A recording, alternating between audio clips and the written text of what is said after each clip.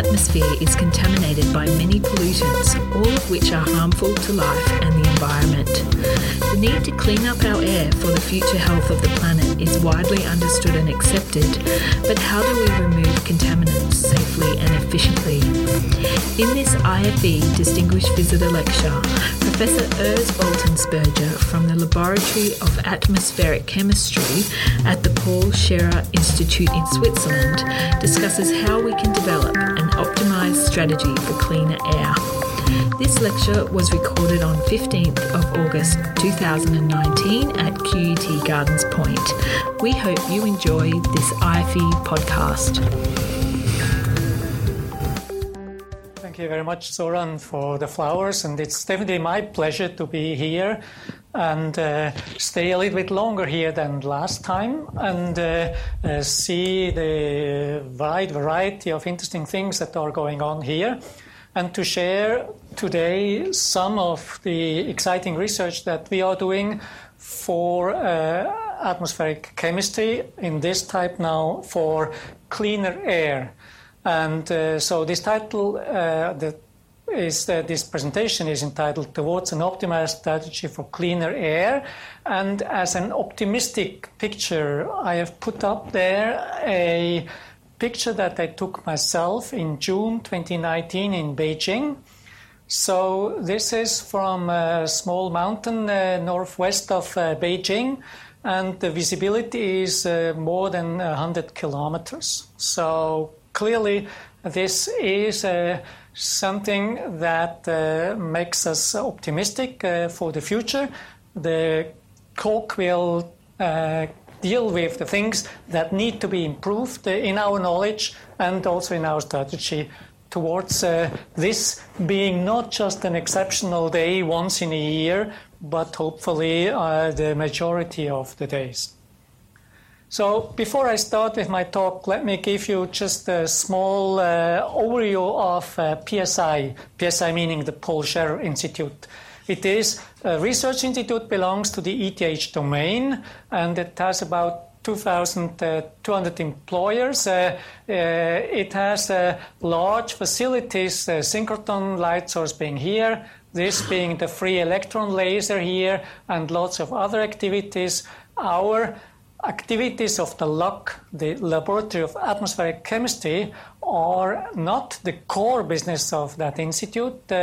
We are only about 45 people of these 2,200 employees, including 16 PhD students. 2 of us are professors at ETH, which is partly of this ETH domain. We publish on average 90 peer-reviewed papers per year and have 3 highly cited researchers in our lab. So quite some interesting things are going on here.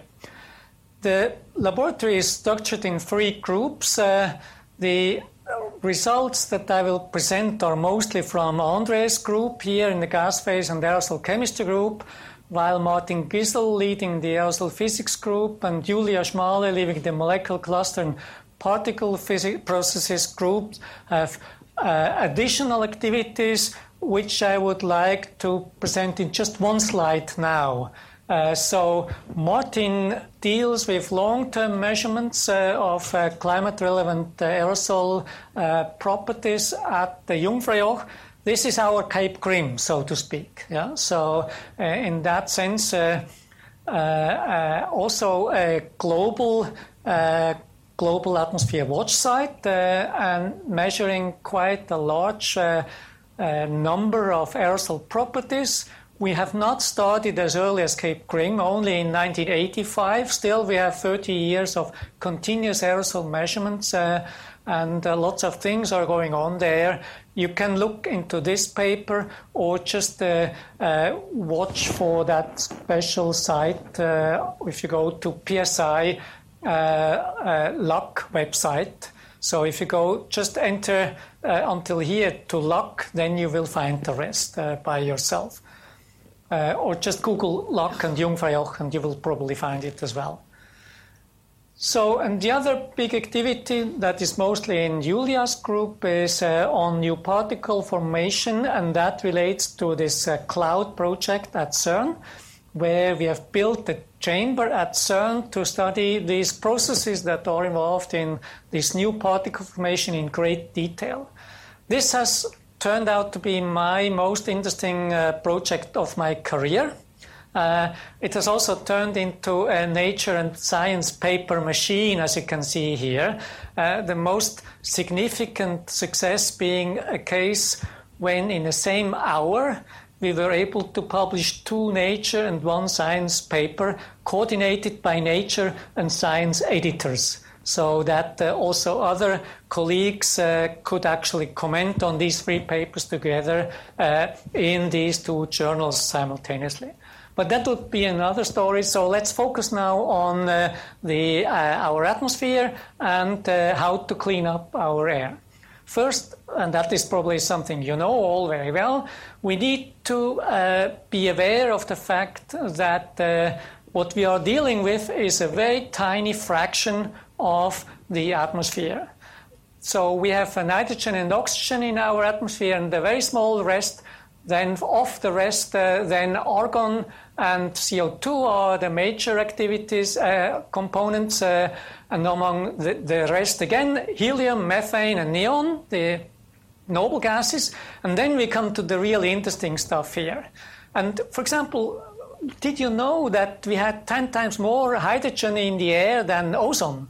Yeah, but nobody talks about hydrogen in the air. So the stuff that we are talking about is really very, very small amount in the atmosphere. Ozone, this 70 ppb that are mentioned here correspond to 140 microgram per cubic meter, and our Brisbane typical aerosol concentration is another factor of 10 lower than this already tiny component of ozone here.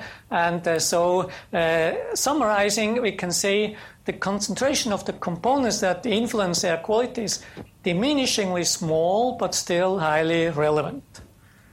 So, and why is it relevant? Because it had such a big impact on air quality and public health.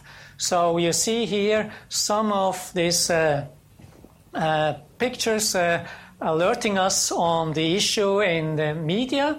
It's interesting to note that actually in the early developments of industrialization, the plumes from the stacks there were actually a very optimistic picture, because the dirty plumes meant that industrialization was going on, that created fortune and money and food and so on. And so at that time, the plumes were actually an optimistic picture of the development that was going on, quite different from today. So this air pollution is not a story of today. So already Seneca actually complained, saying, ut primum gravitatem urbis excessi et illum odorem culinarium fumigantium, quemote quicquid pestiferi vaporus ebuerunt cum pulvere fundunt protinus putatam varitudinem sensi. So as you all speak Latin, I don't need to translate this, I guess, or maybe for the 2 of you that don't, Seneca said here, as soon as I left the severeness of the city with their fumigating kitchens that emit a tremendous amount of vapor and dust, I felt how my health improved. Yeah? So one of the very early complaints of people about air pollution, and then of course later on London 1955 that went on to increase our awareness of air pollution. So if we go now through the various components of air pollution, then CO2 is often included in this as well, even though CO2 is actually not really toxic, only in very high concentration when it actually does not allow you to have enough oxygen anymore, and people die in wineries, for example, and so on. So, but this is only. It's a tremendous impact on climate and it relates to the greenhouse gases, which is shown here, but I don't go into detail here.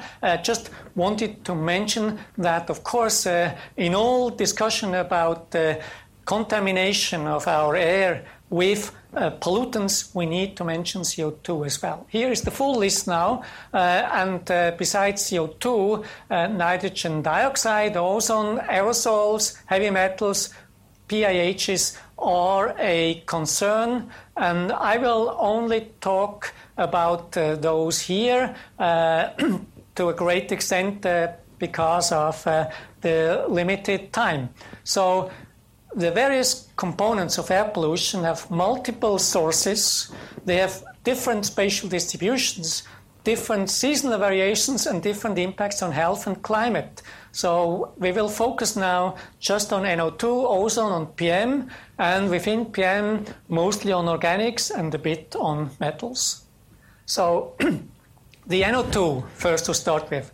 We have seen quite a decrease of NO2, and I show you here the example of Switzerland for the last 30 years, but by far not as much as you would expect from the development of the emission limits.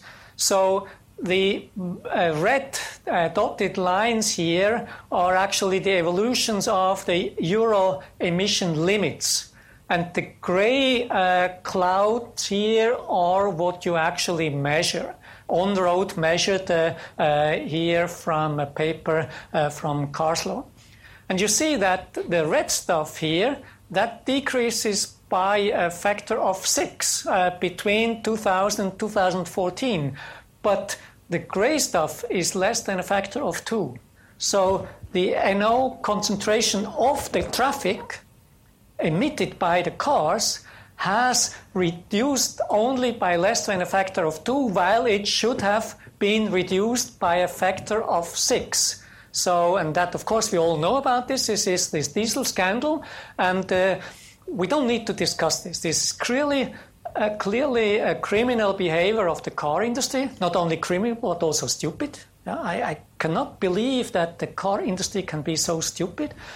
But my question to you is, does this justify bans of diesel vehicles in city as they have started to do in Germany? I will ask you again a little bit later. You have time to think now about this. We will come back to this a little bit later. So ozone is related to this, and ozone has a very complex multitude of processes involved. In the stratosphere, we are all happy about the ozone. We are not so happy about the ozone in the troposphere. We have to deal with multiple chemical processes here. We have to deal with vertical exchange processes. We have to deal with horizontal advection processes. So overall, quite a complex multitude of processes. The ozone discussion in Europe has been quite severe, and when I was in China 2 months ago, I see that the ozone discussion there just starts again. They have now started to clean up the aerosol side quite substantially, with a decrease, as I will show later, quite substantially.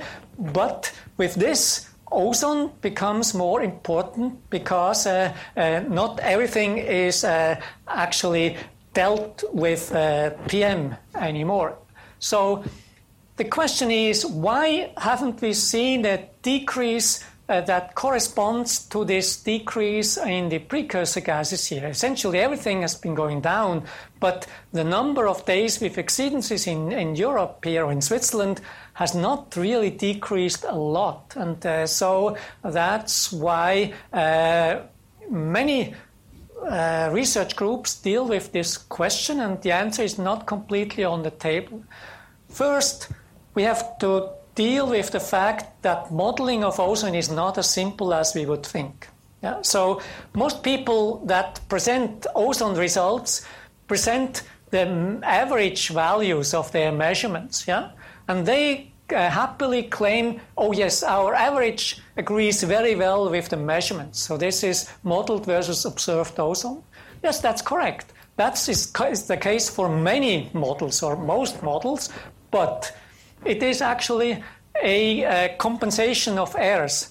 At low concentrations, the model overestimates the ozone concentration, and at high concentrations, the model underestimates the concentration. And that, of course, is useless because, especially at this high concentration, we want to know what is the exact value and how this would change here. And the question is, how can this be improved? And we have done ourselves some studies on this, and one point relates to this wrong emissions of NOx. If you correct for the much smaller reduction in emissions of NOx by the traffic, then you see that indeed this brings an increase in the ozone concentrations at the highest concentrations.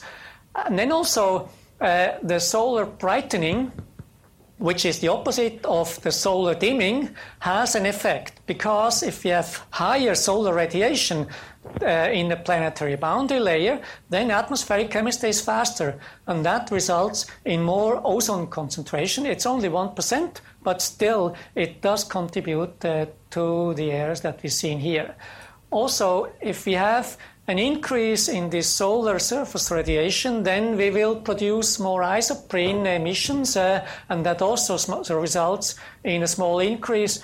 Then all the changes that we have in our atmosphere, they result in changes of meteorology, not only the temperature, but also circulation, atmospheric stability, and that also results in changes in regional and global transport, both vertical and horizontal. And that, of course, all needs to be taken into account as well if you look at this.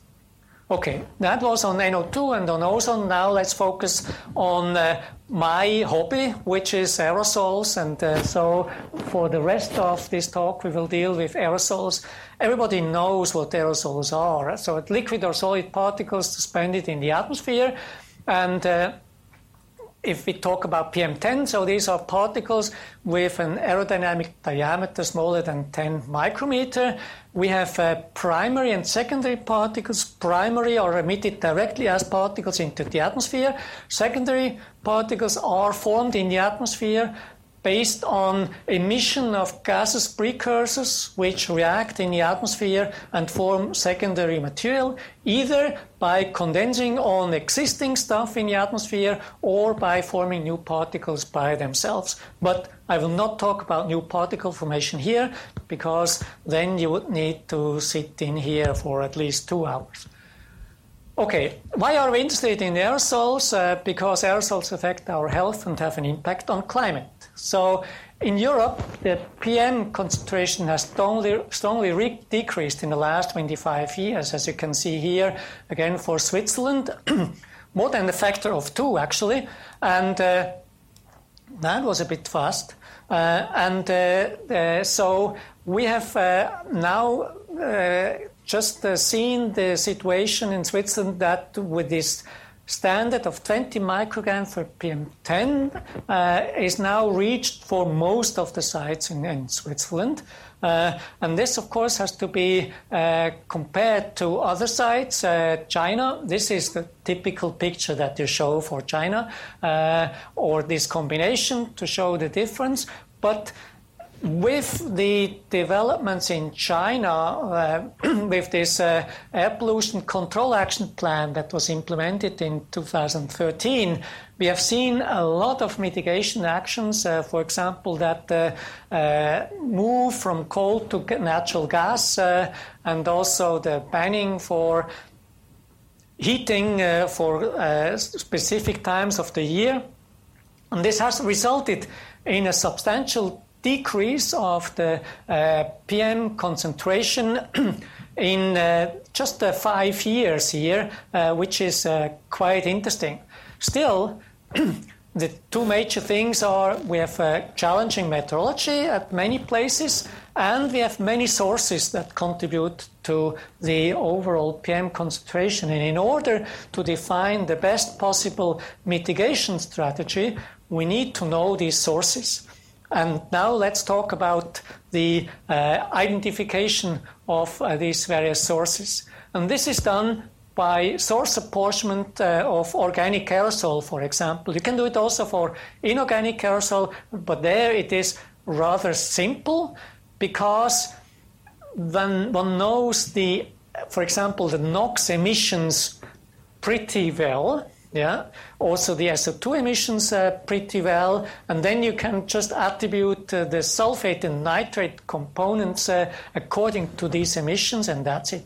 That's much complicated in the organic aerosol, and that's why you need other methods here. And one of them, a very powerful one, is positive matrix factorization, where you try to mimic the data matrix with a superposition of different profiles that have varying concentration contributions to this individual profile. So these are mass spectra typically that are constant for the individual components but varying in their concentration.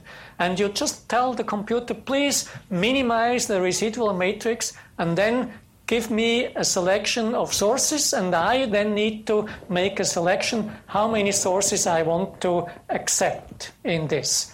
Of course, you can accept 100 sources, and then your error matrix will be the smallest, but that is not reasonable because then different sources are split up. So it's the brain of the scientist that is responsible to select the right number of sources and give the right names to these individual sources.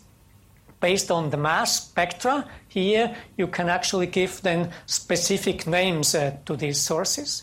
And we have done this for the first time just in 2007, where we came up with these sources here: oxygenated organic aerosol, hydrocarbon-like organic aerosol, which is traffic, then some wood combustion, and also some cooking-related components.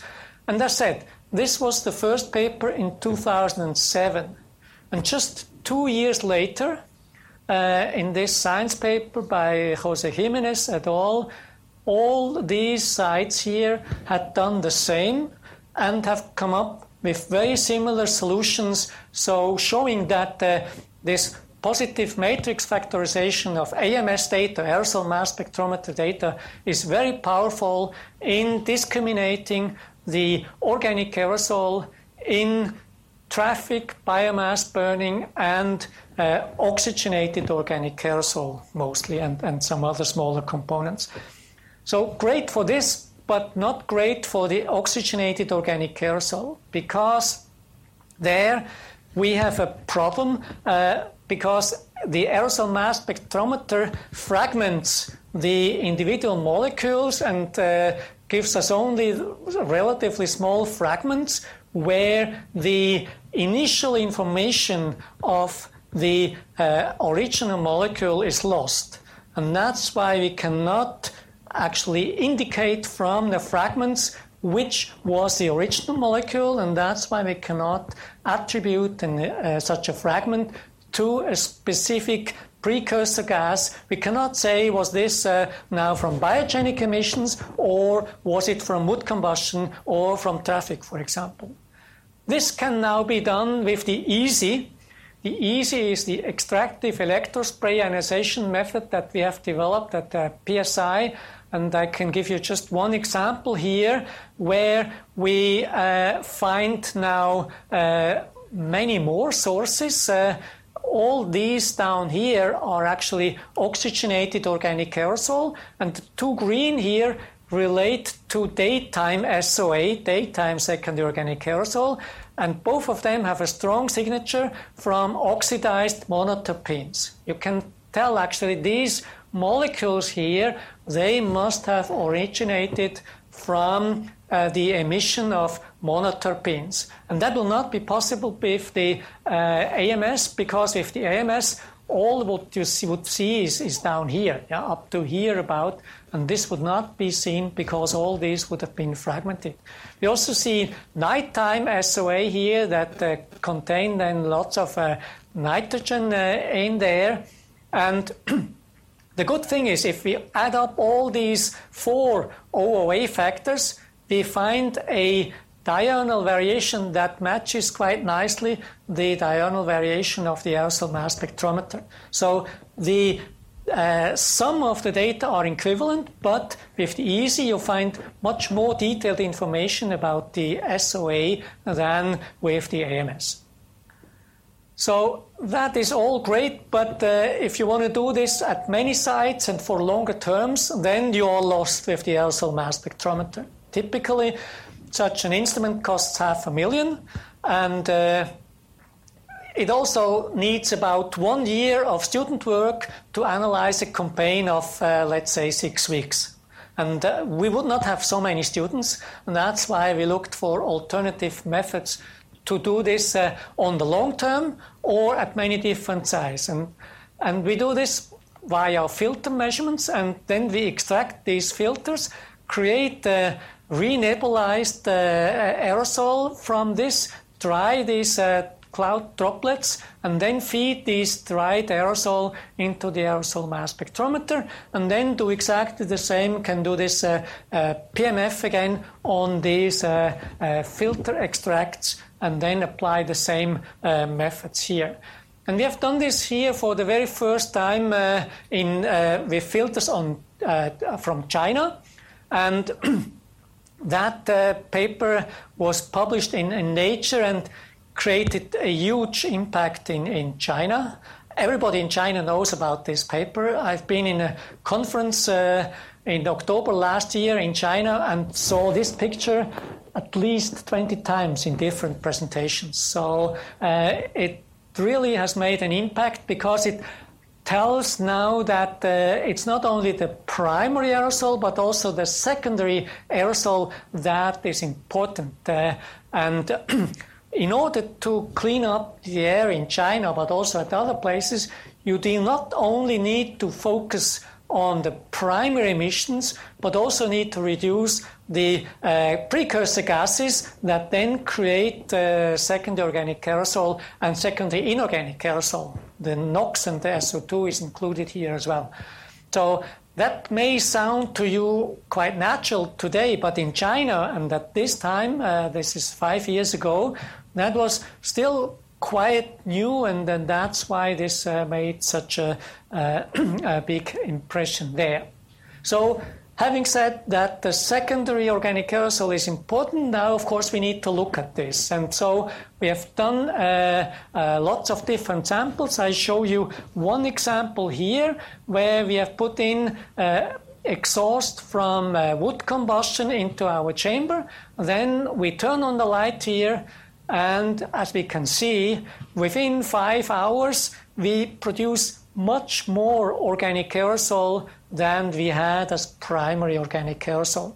The black stuff here is the black carbon that is corrected for wall losses, assuming that the black carbon stays constant. That's why it is constant, because it is assumed to be constant. And then using the same correction factor for wall losses for the organics, because the particles are internally mixed, we come up with this evolution of the organic aerosol. And as said, this is much more secondary organic aerosol within a very short time than was emitted as primary organic aerosol, confirming what I just said before, that the secondary organic aerosol is important. And that's why we looked at now many different emission sources, besides the biomass burning, also cooking, road vehicles, all types of road vehicles, everything that has wheels, aircraft engines, ship engines as well. And we did this with our original chamber here, where also Zoran participated in an early campaign here, and Branka as well, actually. With a mobile chamber or a chamber that can be cooled, or if we do not have time, also with a PAM chamber, which is actually a flow-through reactor and which must be used when you have a highly varying signal, for example, from a aircraft engine or during a cycle on a test bench from a vehicle. Then you need to do this with a PAM chamber. And I want to give you now just a few examples of that. Two-stroke scooters are really the worst of it all. Yeah? So on the left-hand side here, you see the emissions of these two-stroke scooters compared to others. It's 1 to 3 orders of magnitude higher for two-stroke scooters than for any other vehicle. And this is the case for the primary organic aerosol as well as for the aged aerosol here. And also in terms of benzene here, this is just incredibly high. And if you think of all these scooters at that time still being two-stroke scooters, you can imagine that this creates an incredible amount of pollution in this city in Southeast Asia. I don't mention the country. It's not China, especially not now, because in China all these are now electric, and that is really a big improvement and part of the success story that has been seen in China. Gasoline cars are not as good as you would expect. Yeah? So here I compare gasoline cars on the left-hand side compared to diesel cars on the right-hand side. And this is not an error. So down here, this is really the emissions and also the secondary organic aerosol from diesel cars with a functioning particle filter. I do not talk about diesel cars without a particle filter. These are no-goes. Yeah? So every diesel car needs to have a functioning particle filter. Otherwise, you store it in your garage or recycle it. Yeah? So, but if it has a functioning particle filter, then the emissions are really quite low, much lower than for gasoline cars, and even more so at low temperature, because at low temperature the gasoline cars emit huge amounts of VOCs, especially when they start.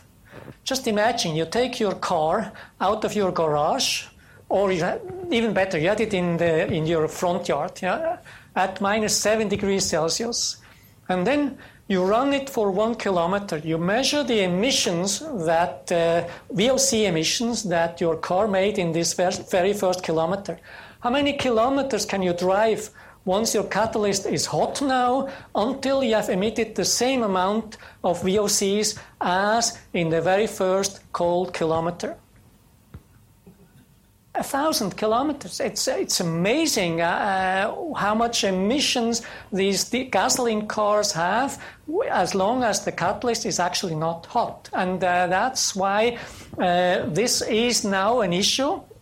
And people think about modern type activities to reduce this. Yeah? For example, that when you open the door, the car starts to heat the catalyst, because you only open the door of your car if you want to drive, yeah, and that's why. Or on your cell phone, you can activate the catalyst or something like this. That will come in the near future to preheat the catalyst and avoid this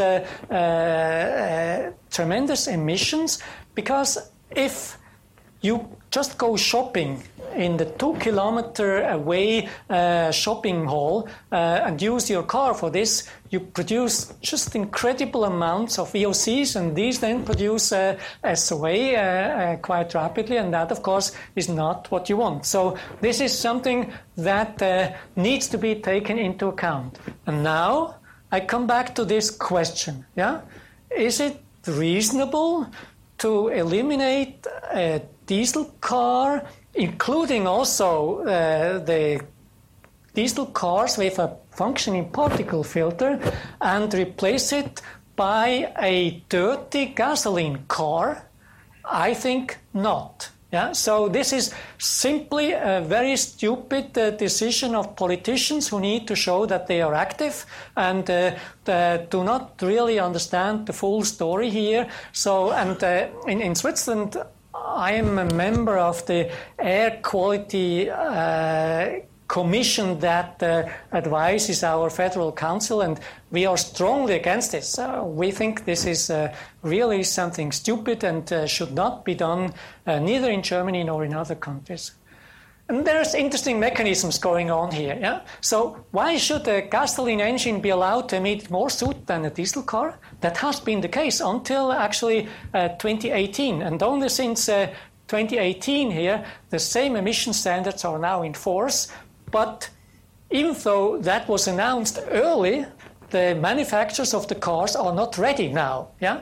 They put all their money and initiatives into lobbying against these standards rather than thinking about and working for new emission control systems to actually clean up their exhaust and does the same. So there's only a relatively small number of models available right now because of this issue, and this will change. But it is very similar to the situation in 2001 when Peugeot was the first one coming up with these diesel particle filters. And some of you may remember that all the other car manufacturers said, this will not work. Yeah, Peugeot will drive his whole company to the wall because this will break down and it will not work.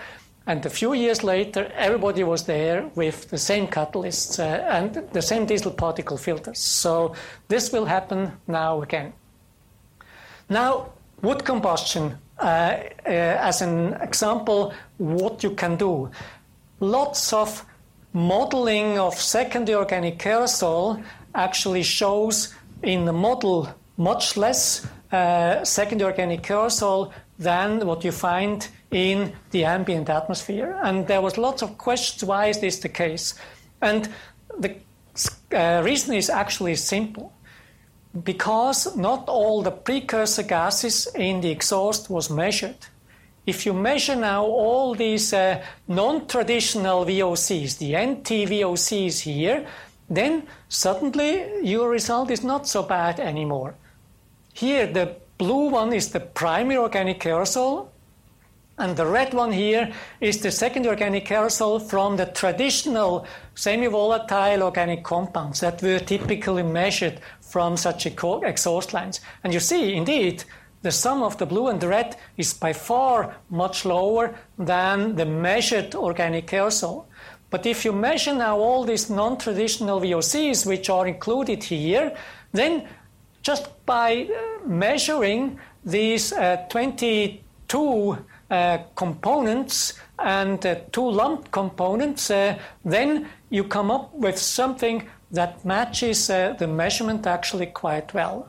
And that is good news for the modelers, because when you put this now into regional model, we use CAMX here for this, then we can reduce the negative bias here quite dramatically from minus 61% without including this new parameterization down to minus 29%. So the difference between the black line here and the model line here is much smaller than here.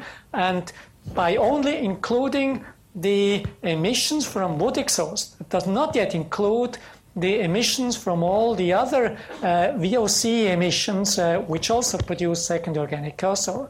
With that, you will expect that this will even improve further. So yes, if we measure all the components that can produce secondary organic aerosol, then the model is indeed able to reproduce the measured SOA or total organic aerosol quite well as well. Now a little bit on models. So on metals. Metals are also relevant, and we have done this for a study in London, coming up with all these different sources, and of course these are now even more multiple sources than for the organic aerosol, and there's a lot of interesting stuff going on here. The local influence is quite dramatic. We find up to 30 times higher concentrations of these local components, brake wear, traffic-related, and resuspended dust, than at the rural site, which is the green site down here. So compare the red and the green.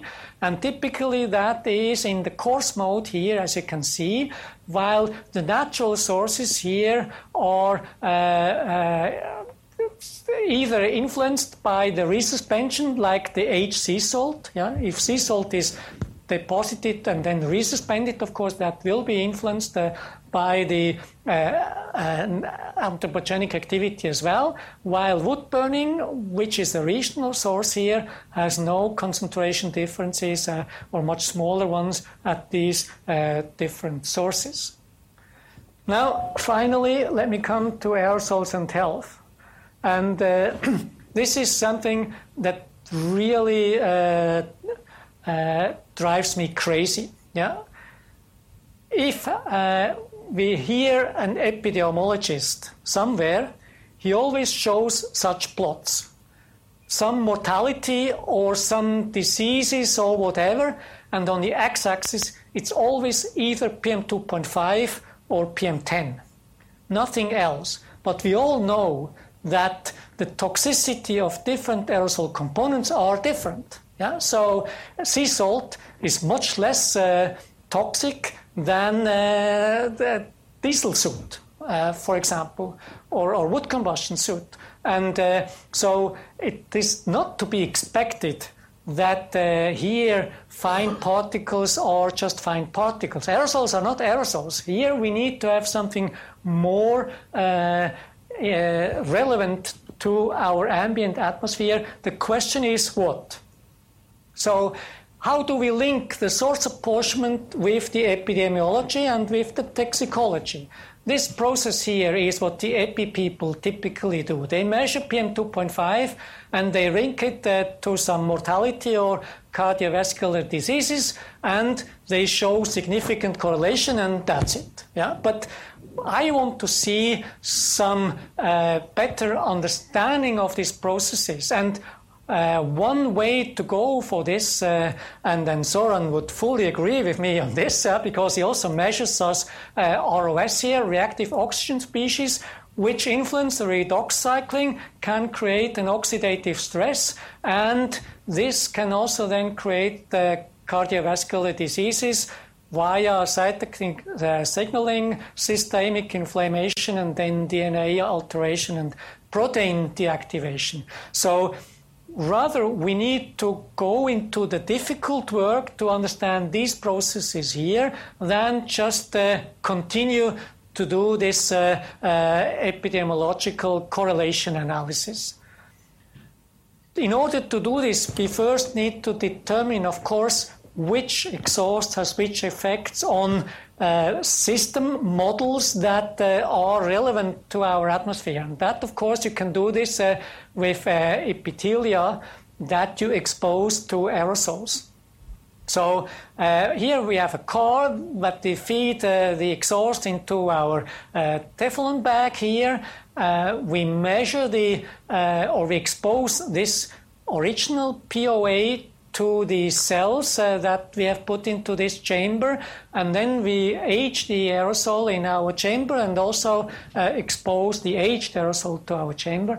And we see a significant increase of the cytotoxicity with particle dose, except for the cystic fibrosis and also for this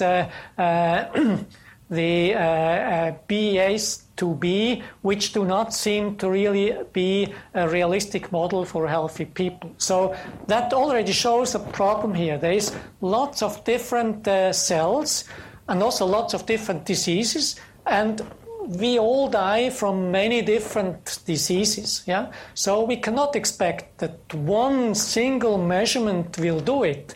We need to look at many different proxies in order to come up with a full understanding of all the possible pathways where atmospheric chemistry can influence our health.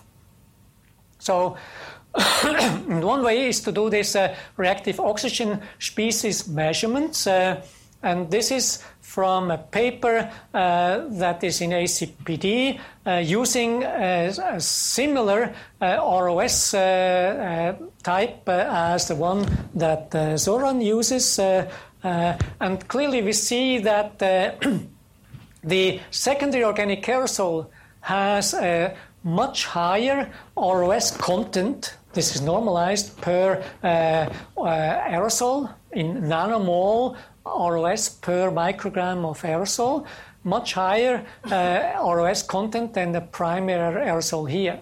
And interestingly, if we compare Beijing and Bern, for example, which are two quite different cities, the ROS content is actually quite similar. So, of course, in China, the aerosol concentration is much higher, so the ROS concentration is also much higher, but the content in terms of ROS per microgram of aerosol is actually quite similar. That tells us that such ROS measurements could be at least one useful proxy towards such an understanding, but it needs much more. And in a paper that is under review now in Nature, and that's why I cannot show you these slides, so I will only tell you what is in that paper. I hope that you will soon be able to read it in Nature. There we looked at the chemical composition, including as much different chemical components as possible. Then we did the PMF, as I mentioned before, on all this, and that included actually many different sites in Switzerland. And then we measured also the ROS on all these filters simultaneously and determined by linear regression the contribution of each source to these ROS signals. And then we used our CAMEX model to simulate the ROS concentration over whole Europe. Because when we have the ROS contribution of each source, our model will tell us what is the contribution of each source for each grid cell in the regional model. And then, of course, that allows you this distribution of the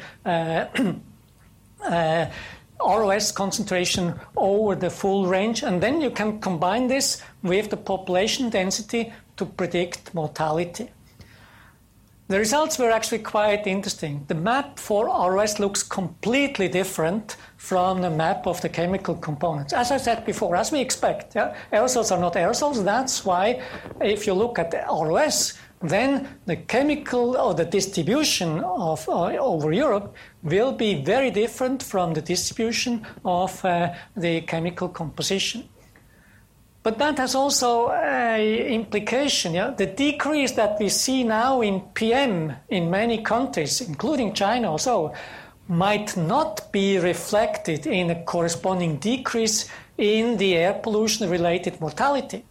So if we clean up with components that are less toxic, then the decrease in mortality might actually be smaller than we would expect from the decrease in the PM concentration. And that's why, in order to follow this over longer time periods, we need to have better measurements on these real effects of aerosols and, of course, also the gaseous air pollution on our mortality to come up with a better picture. So the remaining challenges here are clearly we need the best combination of markers. One alone will not do it.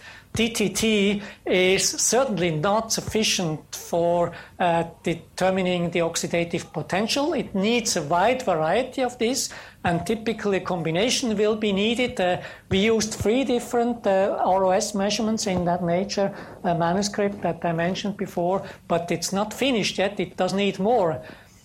I heard a talk at the Asian Aerosol Conference in Hong Kong this year by Tony Wexler. Oh no, it was a poster, which was quite amazing. So let me explain what he showed on this poster. He had emissions from a road tunnel, and he exposed the emissions of that road tunnel, roughly 25 microgram per cubic meter, not really tremendously high, to mice. 2 different types of mice, one that had a gene for Alzheimer and others that did not have this gene for Alzheimer.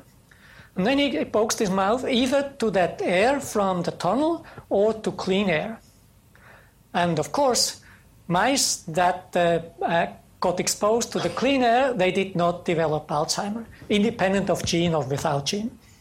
The mice that did not have the gene and were exposed to the dirty air from the, or not so dirty air from the tunnel, they did not develop Alzheimer. But the mice that had the gene and were exposed to 25 microgram per cubic meter of aerosol from the tunnel did develop Alzheimer in just 3 months. And that is really disturbing to me. Yeah, it's scary that if you have the wrong genes, the only way to escape is actually to go to the Jungfraujoch. Yeah? So where the air is clean enough so that you don't have this threat of air pollution there. So I believe this will all be relatively simple. The most difficult thing might be to convince the epidemiologists that this is a worthwhile approach to do epidemiological studies, because we need to collaborate with them, yeah? But they need to collaborate with us in order to come up with something that is more relevant in terms of air pollution and health aspects. So with this, I would like to thank you, but I would also like to thank all the people that contributed to this, mostly, of course, the group leaders of the LOC and many other people here, many collaborating groups. You can imagine that this is not just our work, but lots of groups that collaborated with us. And of course, this always needs a little bit of money, yeah? So I would like to thank the Swiss National Science Foundation, the European Commission, the Swiss EPA, Meteor Swiss, and so on. And once again, thank you for your attention.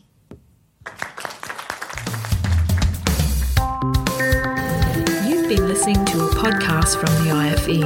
To stay up to date with our podcasts, please subscribe to our channel.